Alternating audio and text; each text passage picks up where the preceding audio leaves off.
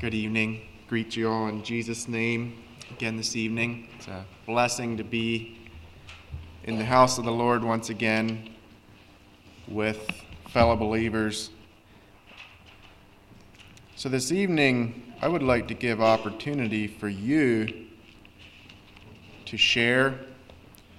If you have any testimony, if you have a praise, prayer request, whatever it is, I'd like to just open it up to give opportunity for you to share. I think it's good for us as a brotherhood to share with each other how God is working in our lives, what needs we have, prayer requests, whatever it is. So whatever the Lord lays on your heart, feel free to share it. Because I kind of sprang this on you, I'm going to give you a little bit of time to think about it, and I'll ask for our theme song to be led at this time, just so you can't totally back out and say you didn't have time to think. So feel free to share after the song.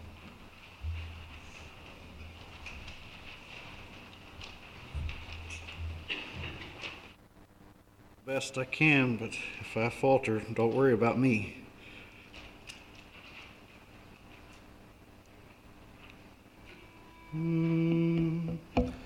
Life is a journey across the unknown. At times in the valley we feel all alone. But if we ignore this old world of the Lord, we'll follow our Savior. He's been there before. Then courage, my comrades, ride on, my dear friends. The prize is not now, but it's found at the end. An unstoppable army, advancing until come the words of our captain. My child, peace be still. Let's observe the last three bird's eyes there to some extent. This life is a voyage on uncharted seas, with dangers and perils that oft are unseen. We'll trust in our pilot to reach the far shore, for Jesus our Savior has been there before.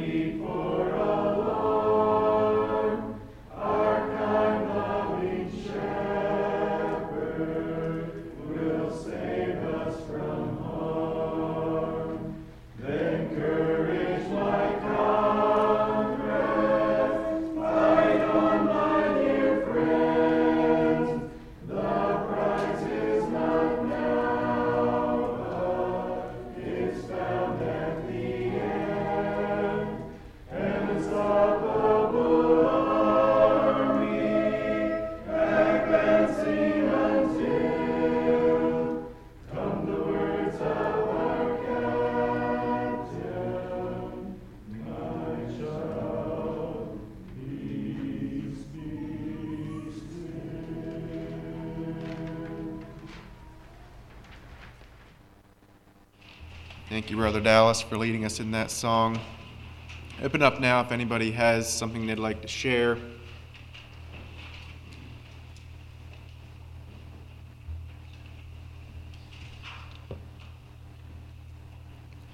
Any testimony with how God has been working in your life, not necessarily just from the revivals this week, but just overall.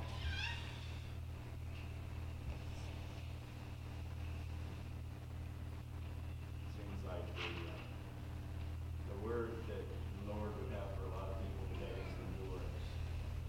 It's just continuing on and seeking first the kingdom of God.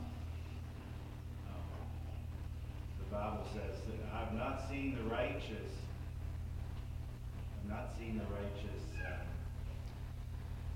Forsaken. And his seed begging bread, or something like that. Right. In other words, there's supernatural provision for the people of God. But we pursue righteousness to obtain that. And I was just thinking when Luke was sharing the devotional about the miracles, the physical miracles that God did. Are we beyond that in our day? I think not. I mean, if we trust the Lord for our needs, there may be times where that's the only way that He's going to answer our prayer is with signs and wonders. And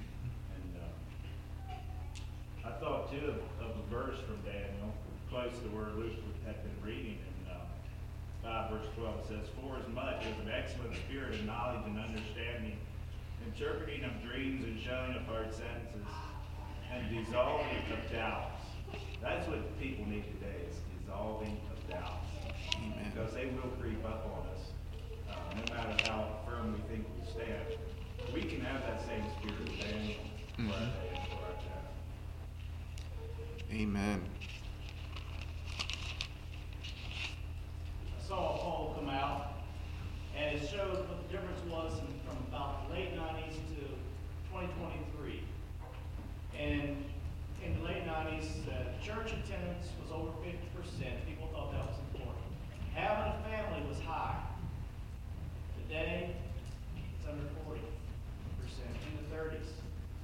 And you wonder why people are committing suicide, why they're into drug overdoses.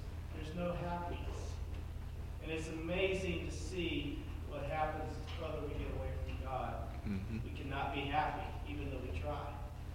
And you see total rejection of biblical truth more and more. So much that it amazes me in the last 5 years how far we've come. And that's saying a lot. Unfortunately, nothing shocks me anymore. But we know the truth. We cling to it. And it's a fulfillment of prophecy. We shouldn't actually be surprised when we see these things coming, because God's word is clear that in the last days we're going to see these things.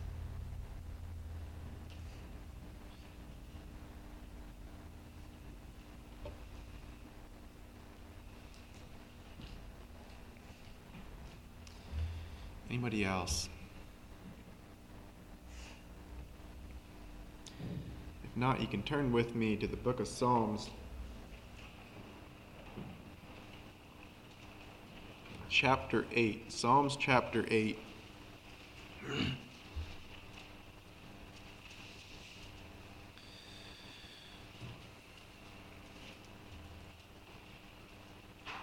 And I guess just for my testimony, just thinking about the short time I've had with you all here so far, it's been a real blessing to spend time with you all. To me, it's just always such a blessing to be able to go and be with people that I've never met in my life and yet feel like family. And that's the awesomeness of being part of the family of God. And I want to thank you all for your hospitality, the love you show. Continue to show that love to each other. Psalm chapter 8, I'm going to read the entire chapter. O Lord, our God, Lord, how excellent is thy name in all the earth, who has set thy glory above the heavens. Out of the mouth of babes and sucklings hast thou ordained strength because of thine enemies, that thou mightest still the enemy and the avenger. When I consider thy heavens, the work of thy fingers, the moon and the stars which thou hast ordained, what is man, that thou art mindful of him, and the Son of Man, that thou visitest him? For thou hast made him a little lower than the angels, and hast crowned him with glory and honor. Thou madest him to have dominion over the works of thy hands. Thou hast put all things under his feet, all sheep and oxen, yea, and the beasts of the field, the fowls of the air, and the fish of the seas, and whatsoever passes through the paths of the seas. O Lord, our Lord, how excellent is thy name in all the earth. O Lord, our Lord, how excellent is thy name in all the earth. And I hope this is true for each one of us this evening, that God is the one we worship, God is the one we adore, and that our Lord is excellent, that his name is excellent in our sight. That we can know without a doubt that his name is above all other names, just as David said in these verses. David says, when he considers the heavens, when he looks at all the marvelous things that God created. This afternoon after lunch, I walked up on the hill behind Ellis's house and sat in the tree stand up there for a while, and was just watching the animals, chase a few deer out of the woods, watch the squirrels, saw the buds starting to come out in the trees. And it's amazing. It truly is amazing when you study these things. When you look at the moon and the stars, there's a lot of information available now on the moon, on the stars, the size, the distance, all of that. But yet, even with all the information that man has acquired, they haven't even come close to knowing everything. But yet, God created that in just 6 days, just by speaking it into existence. And when David looks at this, when he sees this, he asks the question, what is man that thou art mindful of him? Who am I as a man that God even notices me compared to all the marvelous creation that he has made?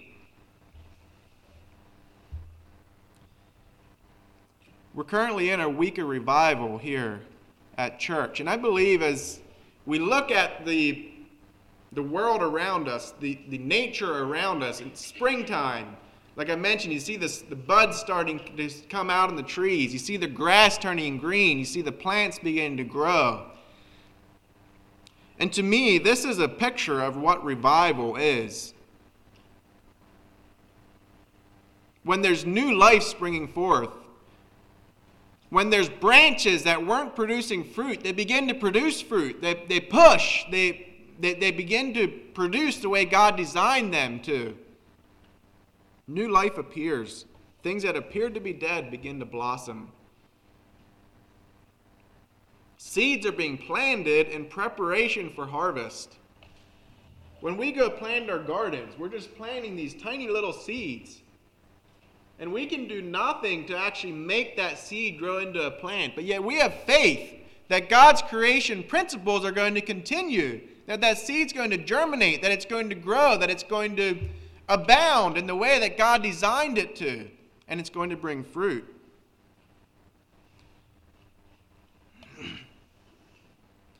Verse 5 says that God made man a little lower than the angels and crowned him with glory and honor. And then 6 to 8, he made us to have dominion over his creation, over all the animals and birds. When we compare ourselves to the rest of God's creation, we begin to feel very small. And again, when we look at the vastness of the solar system, the complexity of it, and how God designed everything to continue to function, we can again ask the same questions as David. How can I be of any importance to a great God that spoke this into existence.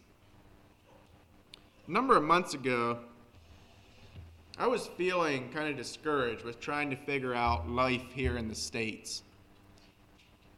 It wasn't too long after we had moved back from Haiti, taking on new responsibilities at church, new responsibilities with a new job, and at the same time still working with the SALT program in Haiti.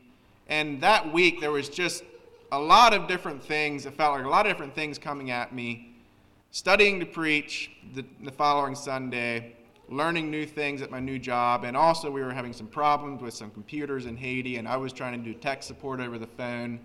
And it just felt like nothing was working. I was feeling overwhelmed, would probably be a better way to say it.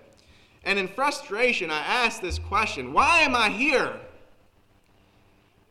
And at that point, I was referring to, why am I here in Pennsylvania? Some of these problems I was dealing with, if I would just be in Haiti, I could just fix it. Like, I know how to do it. It's just hard for me to explain how to do it in Creole when I'm not there to see it. So I was frustrated, and I asked, why am I here? But as I thought about it, I took that question to another level. And I asked myself the question, why am I here? Why am I here on this earth? Why was I created?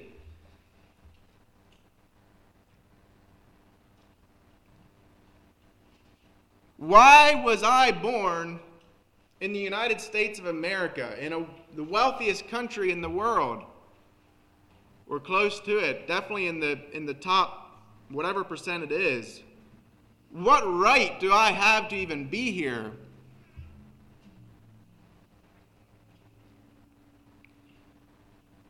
Why did God even create man and place him here? Why am I as a human? Why am I here? What is my purpose for being here? And that's the question I'd like to look at this evening. And even though I asked the original question when I was feeling frustrated, I believe that we can all learn. God has a lesson. God had a lesson for me to learn from, and I think it's something we can all learn as we look at that question, why am I here? Turn with me to Matthew chapter 20.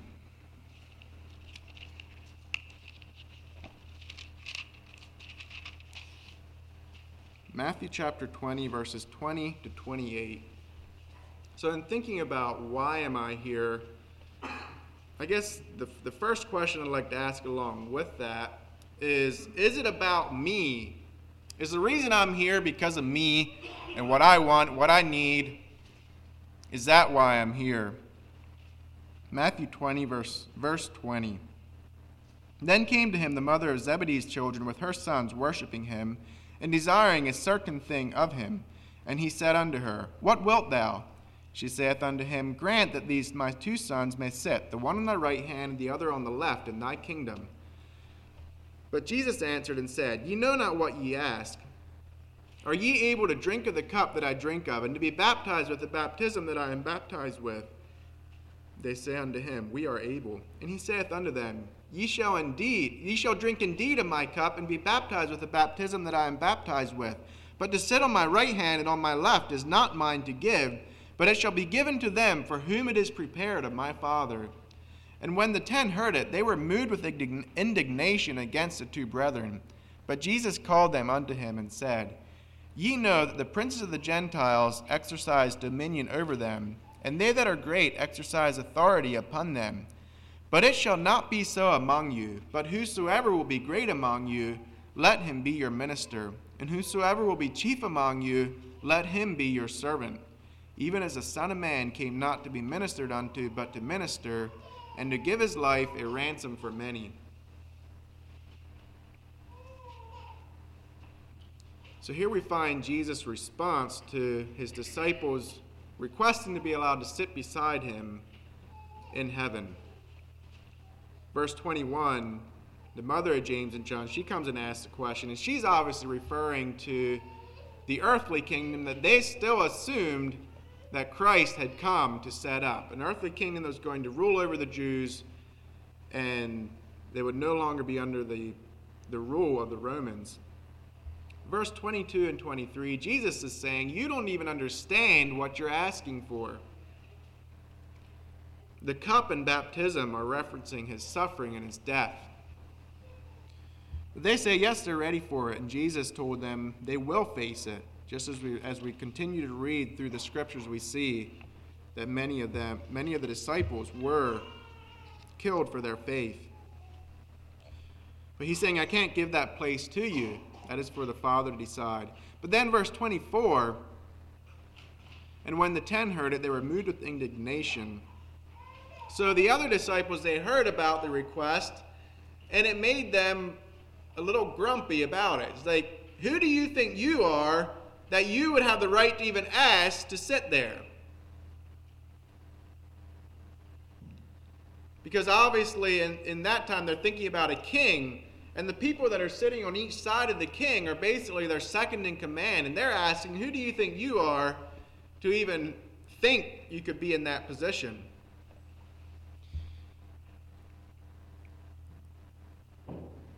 And Jesus called them together. And I can almost imagine he's trying to tell them again that that's not how it works. I was thinking about it's almost like, I don't know if your children ever do this or if you children that are here ever do this, but where you start arguing about something that doesn't even exist. My children do that occasionally, and I know my mom tells a story about me and my younger brother. One point we were pretending to eat food, and we had imaginary bananas there that we were eating. And I grabbed an imaginary banana from my brother, and we started arguing it to the point where we were hitting each other and crying about it. And there was nothing there to fight about. And that's kind of what the disciples were doing, because Jesus was saying, these positions don't even exist for you. Why are you fighting about it? And he explains to them how it works in his kingdom, which we referred to some of this on Monday evening.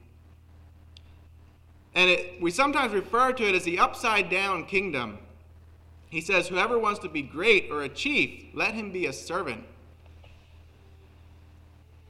Jesus did not come to be served or to be ministered to. Instead, he came and ministered to others and gave his life a ransom for many. Even as the Son of Man came not to be ministered unto, but to minister and to give his life a ransom for many.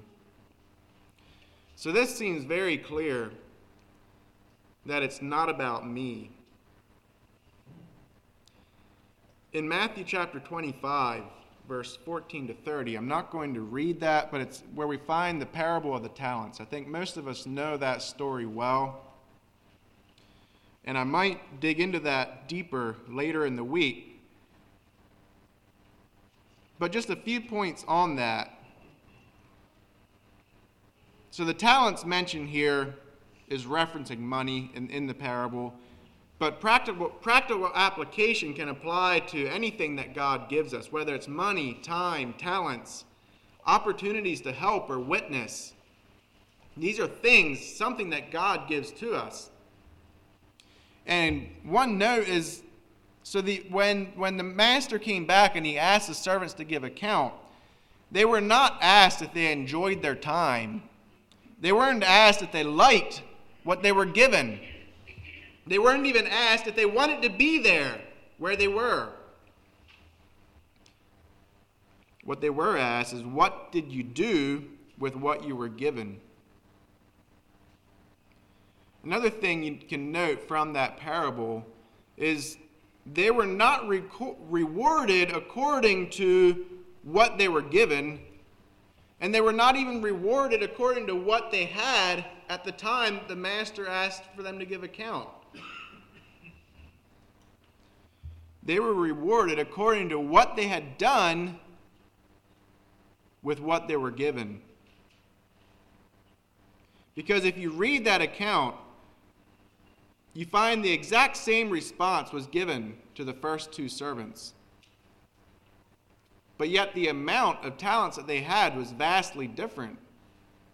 If I remember correctly, I would have to read it again, but I think it was, were they given 2 and 5 and they had 10 and 4, something like that? So you see, the amount they had was vastly different, but yet their reward was the same. It was because they had done their best with what they were given. The third servant was punished. I don't think he was punished because he only had one talent, but he was punished because he had done absolutely nothing with that talent he was given. So it's not about me and what I want, but rather it's what do I do with what God has blessed me with? What do I do with the opportunities that God gives to me? How do I fulfill the commands of Christ? So in thinking again about the question, why am I here? We see it's not because of me. So then, is it about other people? Am I here because of others? Am I here to do things for others? Is that the reason for me being here? Is it about them and what they want? And just thinking back to my original question and my frustration at that time, if this is the case, then we should have just stayed in Haiti because there was still work to do there. We were still needed. And after all, isn't going to the ends of the earth one of the greatest callings as Christians? So is that why I'm here? Since the time that God called Abraham, he made it clear that through Abraham and his descendants, that he would bless Abraham and his descendants if they trusted in him. But he also made it clear, if you read, if I'm not mistaken, it's every single time that God promised Abraham that he would bless him, he also adds something else to it. He says that through them all nations would be blessed. Genesis chapter 12, verses 1 through 3.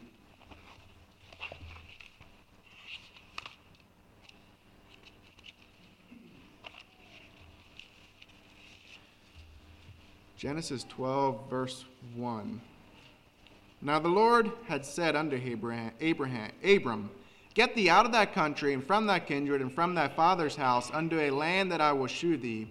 And I will make of thee a great nation, and I will bless thee, and make thy name great, and thou shalt be a blessing.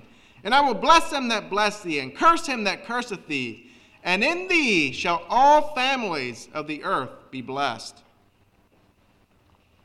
If you move back to chapter 18, verse 18, seeing that Abraham shall surely become a great and mighty nation, and all the nations of the earth shall be blessed in him. Again in chapter 22 in Genesis, verse 18, And in thy seed shall all the nations of the earth be blessed, because thou hast obeyed my voice. Chapter 26, verses 4 and 5. And I will make thy seed to multiply as the stars of heaven, and will give unto thy seed all these countries. And in thy seed shall all the nations of the earth be blessed, because that Abraham obeyed my voice, and kept my charge, my commandments, my statutes, and my laws.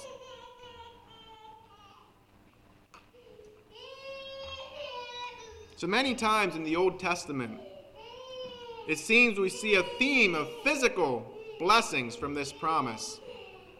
When the children of Israel honored God, when they served the Lord, they were blessed physically. They were blessed as a nation. And then in the New Testament, we find this referenced again in the book of Galatians. Galatians chapter 3, verse 6. Verses 6 through 9. Even as Abraham believed God, and it was accounted to him for righteousness. Know ye therefore that they which are of faith, the same are the children of Abraham. And the scripture, foreseeing that God would justify the heathen through faith, preached before the gospel unto Abraham, saying, In thee shall all nations be blessed. So then, they which be of faith are blessed with faithful Abraham. So God's promised blessing, it was not just a physical blessing. but it's also a promise of eternal life. Here we see through faith in Christ. And again, it wasn't just for the natural bloodline descendants of Abraham, but everyone that puts their faith in Jesus becomes an heir to that promise that God made to Abraham.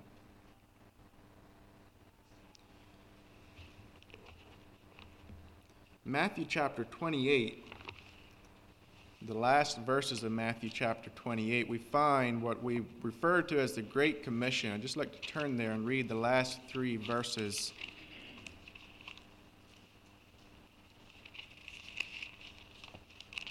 So as Christians, we are now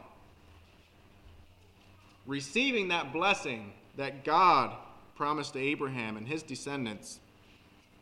Matthew 28, verse 18, "And Jesus came and spake unto them, saying, All power is given unto me in heaven and in earth. Go ye therefore and teach all nations, baptizing them in the name of the Father, and of the Son, and of the Holy Ghost, teaching them to observe all things whatsoever I have commanded you. And lo, I am with you, even unto the end of the world." So Jesus commanded his disciples, which includes me, which includes each and every one of us, to take his message to all the nations.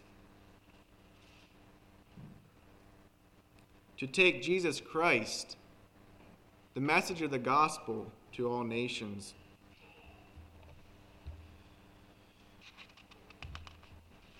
So if God's plan from the beginning was to bless Abraham and his descendants so that through them all nations may be blessed, isn't spreading this blessing or telling all nations, isn't this the most important thing? Doesn't that really make it the reason I'm here is for others? If you look at it only from that angle, it seems like, yes, that is why I'm here. But yet I think we need to just step back and look at this promise again. And the reason is because this promise is still ongoing today. It's what we call progressive fulfillment. Instead of there being just God promised to bless them, and then he blessed Abraham and it was finished. No, it's ongoing. It's continuing. Material blessings to Abraham and his descendants, that was a fulfillment, but it was not the ultimate fulfillment. The fact that we are together here, that we have the opportunity to come together to worship God, that's a fulfillment of the promise. In Galatians chapter 3, where we read earlier, where Christ, through faith in Christ, we as Gentiles become part of that promise. That is an ultimate fulfillment of the promise, where one preeminent descendant of Abraham, Jesus Christ, Paul is saying that anyone that believes in Christ becomes one of the sons and daughters of Abraham.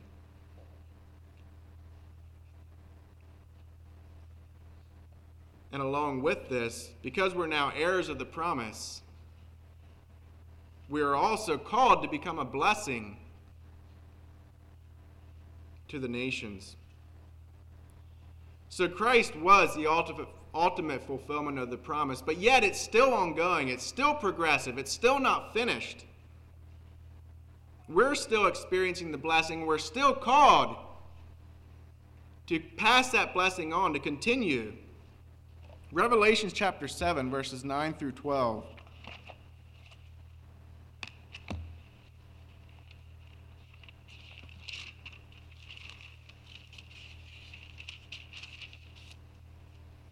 After this I beheld, and lo, a great multitude which no man could number, of all nations and kindreds and people and tongues, stood before the throne and before the Lamb, clothed with white robes and palms in their hands, and cried with a loud voice, saying, Salvation to our God, which sitteth upon the throne, and unto the Lamb.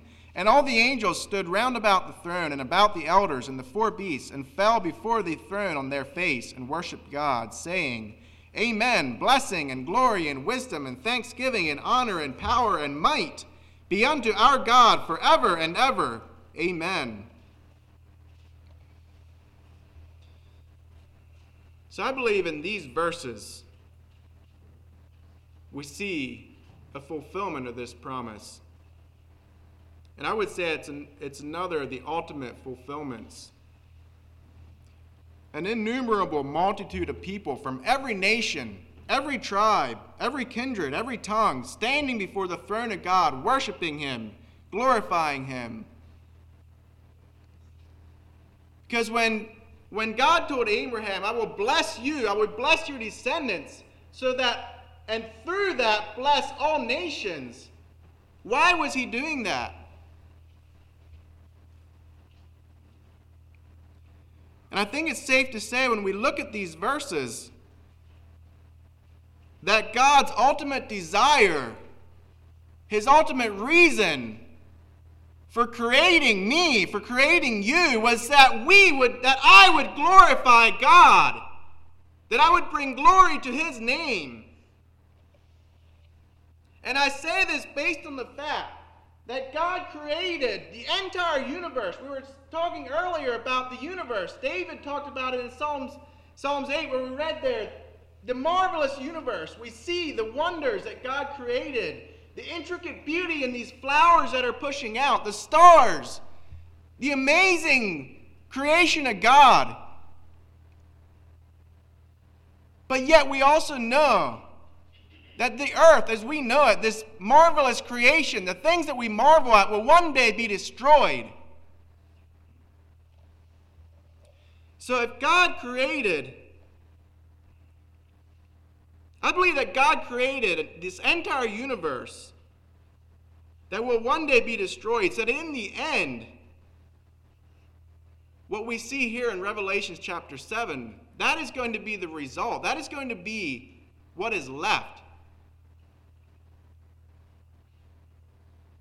It's God's creation, man, in whom he breathed his life, eternal life, that you and I will be praising and glorifying his name.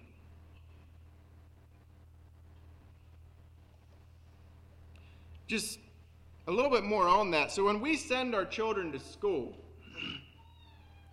what end result are we looking for? When they're in first grade, we're happy, we're excited when they learn the phonetics, when they learn the alphabet, they learn to count. But we would be disappointed if they would get to 12th grade and they would still be coming here from school and say, Dad, I can say Like, really? Is that all? So our end goal is to prepare them to be adults. And if that is our end goal for when they graduate, then that is the very reason we start them in first grade in the first place, so that they arrive at that place. And I believe that is what God wanted in the end, that man is glorifying him, that people from every tribe, every nation would glorify him. I believe we can know that that's his desire from the beginning. So I'm not really here because of others, but I am here to bring glory to God. And we find this theme throughout the Bible. In Revelations chapter 7 here where I read, every tribe, every nation glorifying God. Isaiah 43 verses 6 through 7, I will say to the north, give up, and to the south, keep not back. Bring my sons from afar, and my daughters from the ends of the earth, even every one that is called by my name. For I have created him for my glory. I have formed him, yea, I have made him. Again in Jeremiah 13 verse 11, for as the girdle cleaveth through the loins of a man, so have I caused to cleave unto me the whole house of Israel, and the whole house of Judah, saith the Lord, that they might be unto me for a people, and for a name, and for a praise, and for a glory.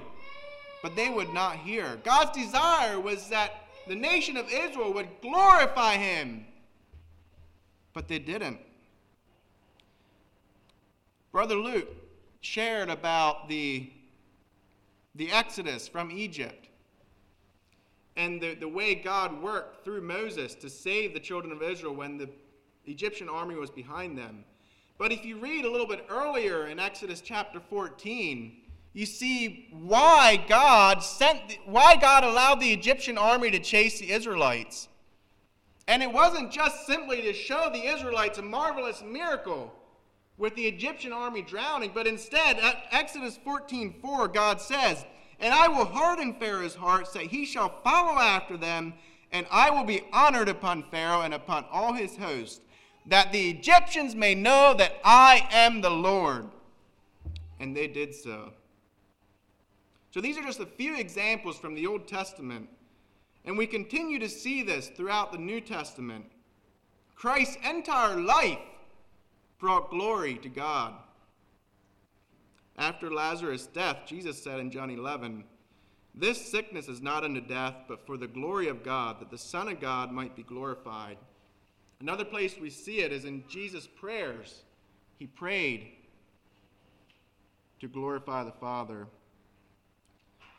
So the reason we are here is to bring glory to God. And even more importantly, God has a passionate desire that all people would glorify him. Every nation would glorify him. And God's plan for mankind didn't change in the New Testament. It has always been and still is that man would glorify him.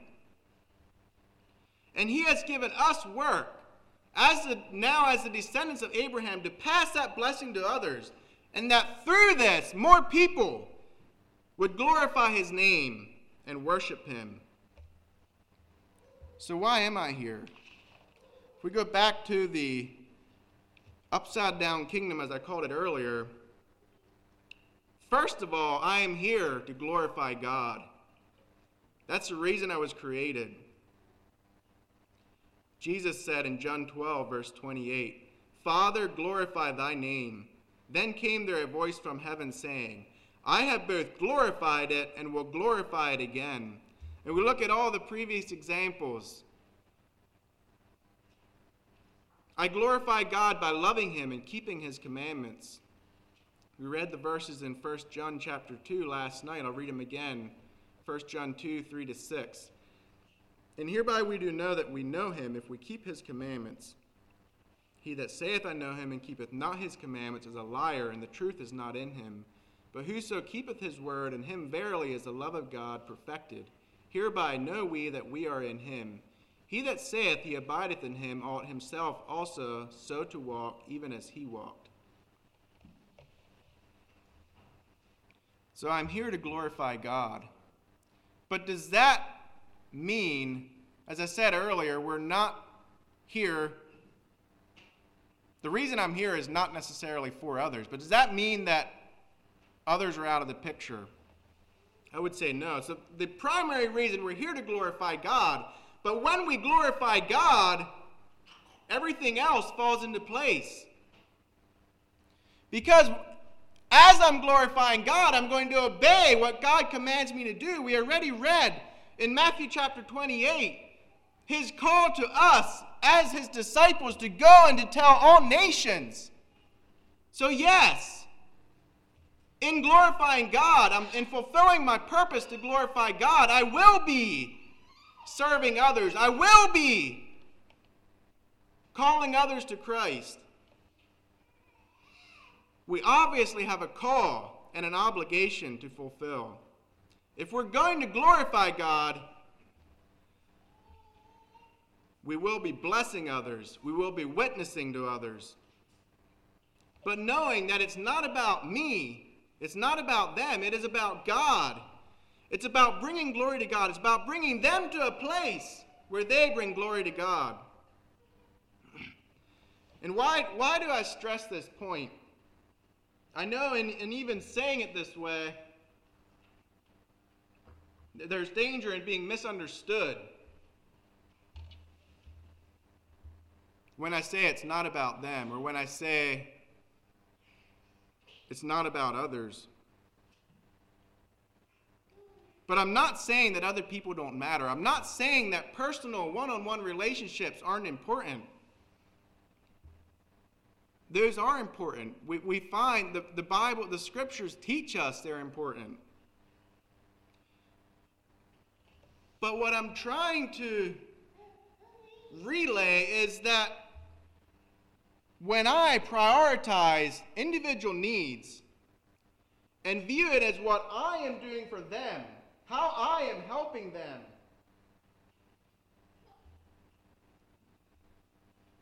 then there's a danger of making decisions based on what I think is best for them, or what I think is best for me and them, rather than what is God want for them? What does God want for me? Instead of glorifying God, we begin to glorify man.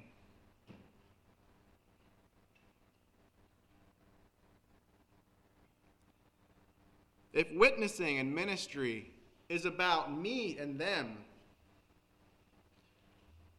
then something happens that we see on the mission field, and I really think it happens here in the States as well in ministry. It's called ministry fatigue or burnout. Another term could be rejection. Because if I make it about me and about them, what if that person rejects the gospel? What if that person rejects the truth? Suddenly, if it's me and them, I'm the one rejected. I'm the one that's left wondering, what did I do wrong? But when it is about them coming to a place where they glorify God, and that is how we approach it. Yes, we are doing all we can to bring them to a place to glorify God. But if it is about them and God and not about them and me, when they make a decision to reject the truth, they're rejecting God. They're making a decision not to glorify God. I don't know if that makes sense, but what I'm just trying to show that when we spend too much time on me, in our witnessing, in our relationships, I believe that can burden us down. Discouragement is even greater. And I'm not saying discouragement doesn't happen when someone rejects God, but I think it's easier to leave it up to God, to plant the seed, but only God can cause that seed to germinate. If our witnessing and ministry is about them and God, then I can rest in the fact that when someone rejects truth, they're not rejecting me, but they're rejecting God. We're called to sow the seed into water, just like when we planted our gardens this spring. We sow the seeds, we prepare the soil, we water the seeds, but we cannot make that seed germinate. Only God can cause the seed to germinate through the working of the Holy Spirit. So what about me? Said before, I'm at the bottom of the upside down kingdom. My primary purpose is to glorify God. If I do this, I will obey all. In doing this, I will obey all his commandments, and everything else will fall into place. When we're glorifying God, when we're doing what his word says, at that point, I will care for his creation. I will witness and care for others. I will have relationships with others that are upbuilding, that are bringing glory to God. I'll know what God's will is for my life because I'm willing to do whatever he asks. When we put ourselves at the bottom to serve, to do whatever God asks us to do, I believe that God will show us his will when we're willing to do whatever he asks. Just looking back on my life since I became a Christian, I know the times when I felt the most uncertain about God's will for my life. The times when I was asking, God, what do you want me to do? I don't know what I should be doing. Those were the times when Andy was getting in the way. When Andy was saying, I want to do this, God, but what am I supposed to do?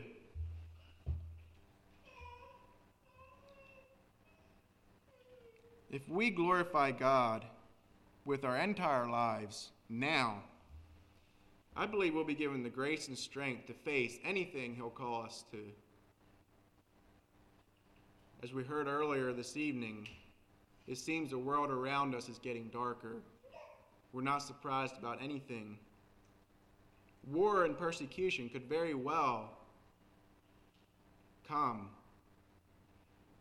And now is the time for us to get right with God, to glorify God with all of our lives, so that we can be filled with his grace, we can be filled with his power, we can be glorifying God, and we can be passing that blessing of glorifying God on to others,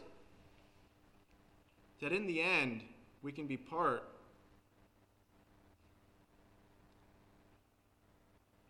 of all nations, kindreds, and people and tongues. Revelation chapter 21, verses 1 through 4. And I saw a new heaven and a new earth, for the first heaven and the first earth were passed away, and there was no more sea. And I, John, saw the holy city, New Jerusalem, coming down from God out of heaven, prepared as a bride adorned for her husband. And I heard a great voice from heaven, out of heaven, saying, Behold, the tabernacle of God is with men, and he will dwell with them, and they shall be his people, and God himself shall be with them, and be their God. And God shall wipe away all tears from their eyes. There shall be no more death, neither sorrow nor crying, neither shall there be any more pain, for the former things are passed away.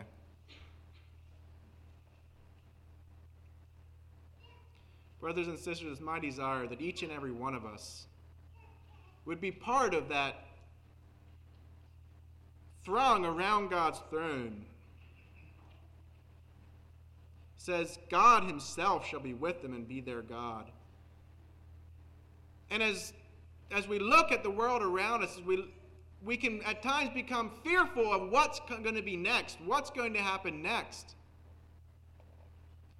But we don't need to be fearful, because we have this promise that these things are all going to be history.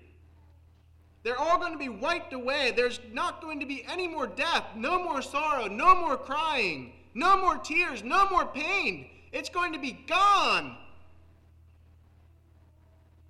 And we who remain faithful will be in that place, bringing glory to God. So let each one of us glorify God with our lives now, so that we can be part of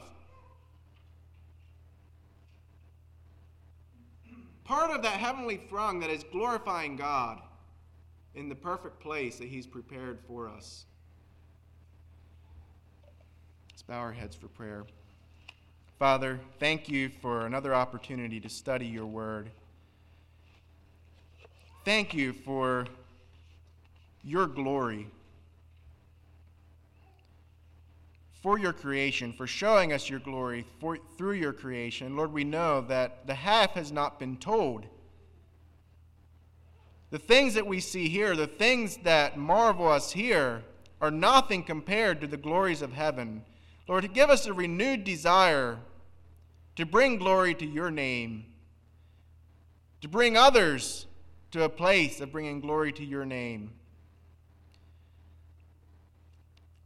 Lord, help us, give us strength to face the tests, to face the trials, to face the disappointments, the temptations, the discouragements that come here on earth. And Lord, knowing that we can face these things because there's coming a day when these things will be past. The disappointments, the tears will be past, and we will go to live with you in heaven. Lord, I pray for each one that's here tonight, that each of us would have a desire to worship you, to glorify you, to submit our lives to you. Help us to be a light to the world around us, to be a witness for you wherever we go.